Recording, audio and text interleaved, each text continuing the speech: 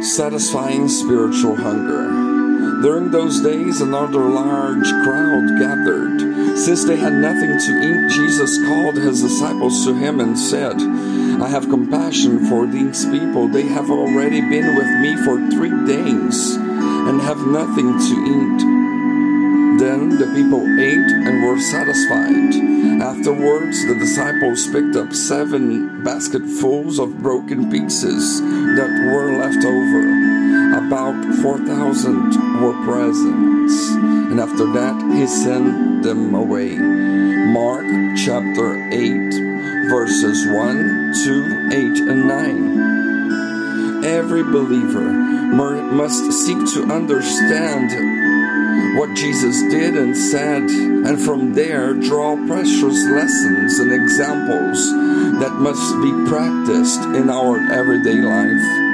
Everything Jesus did and said are principles for our physical, material, family, and above all, spiritual life, and must be imitated. In verse 1, we see that Jesus called the disciples. Just as Jesus called his first disciples to follow him and learn from him, the Lord has called each of us to follow him and learn from him and dedicate our life of service to him. Jesus was motivated by compassion, kindness, mercy, and love. And likewise, our service to God too must be motivated by love. 1 John 4:8 says, "Whoever does not love does not know God, because God is love." So we must understand that there is a multitude, there is a crowd in the world hungry for the Word of God. If they are not fed, they will faint on the path of this life. A hungry crowd waits for the bread of life, and Jesus is the bread of life. But Romans 10:14 says something really interesting. It says, "How then can they call on the one they have not believed in? And how can they believe in the one of whom they have not heard? And how can they hear without someone preaching to them?" We live in a world without food. Let us recognize that there is no food in the world that is capable of satisfying humanity's spiritual hunger.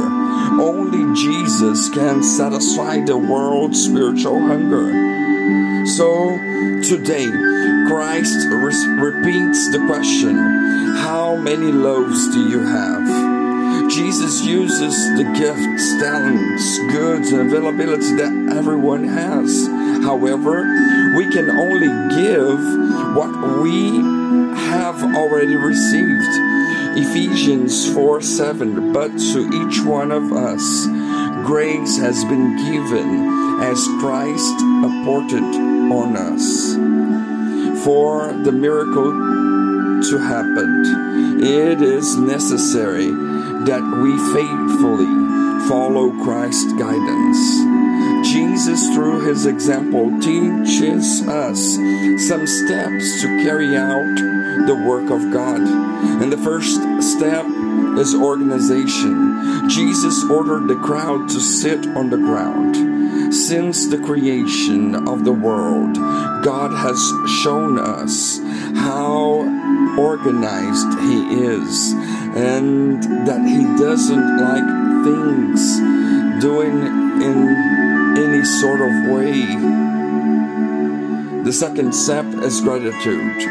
Then take the 7 loaves and give thanks. Always giving thanks to the Lord. This is a great step.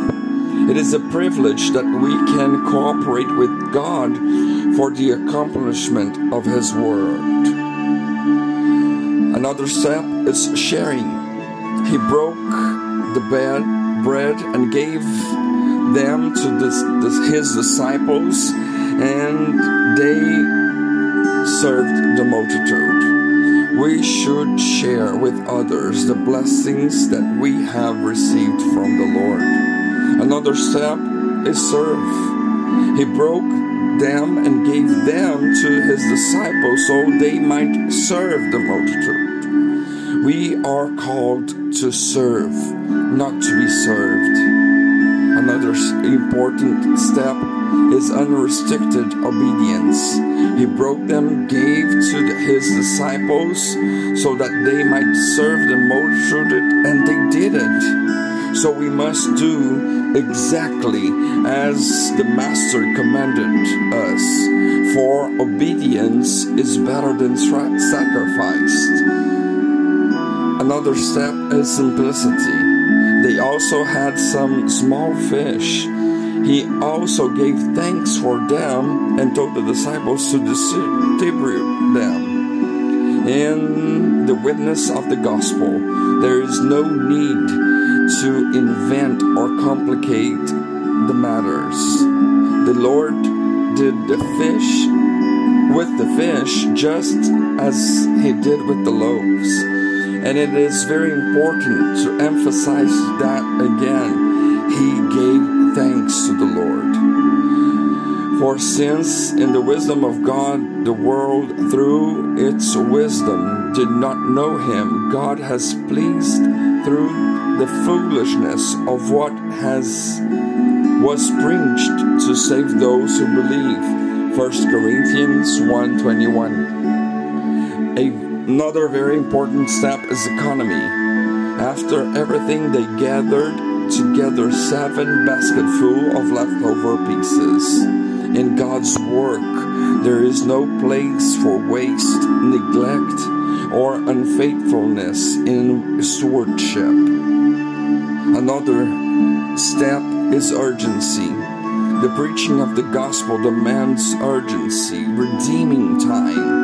Every day, thousands of people die without Christ, making the most of every opportunity because the days are evil, says Paul in Ephesians 5, verse 16. So, we are called to satisfy spiritual hunger. This is not what Jesus tells us in John 20:21 and 22. Again, Jesus said, "Peace be with you. As the Father has sent me, I am sending you." And with that, he breathed on them and said, "Receive the Holy Spirit." So, how much are we dedicating ourselves to this task? May God bless us.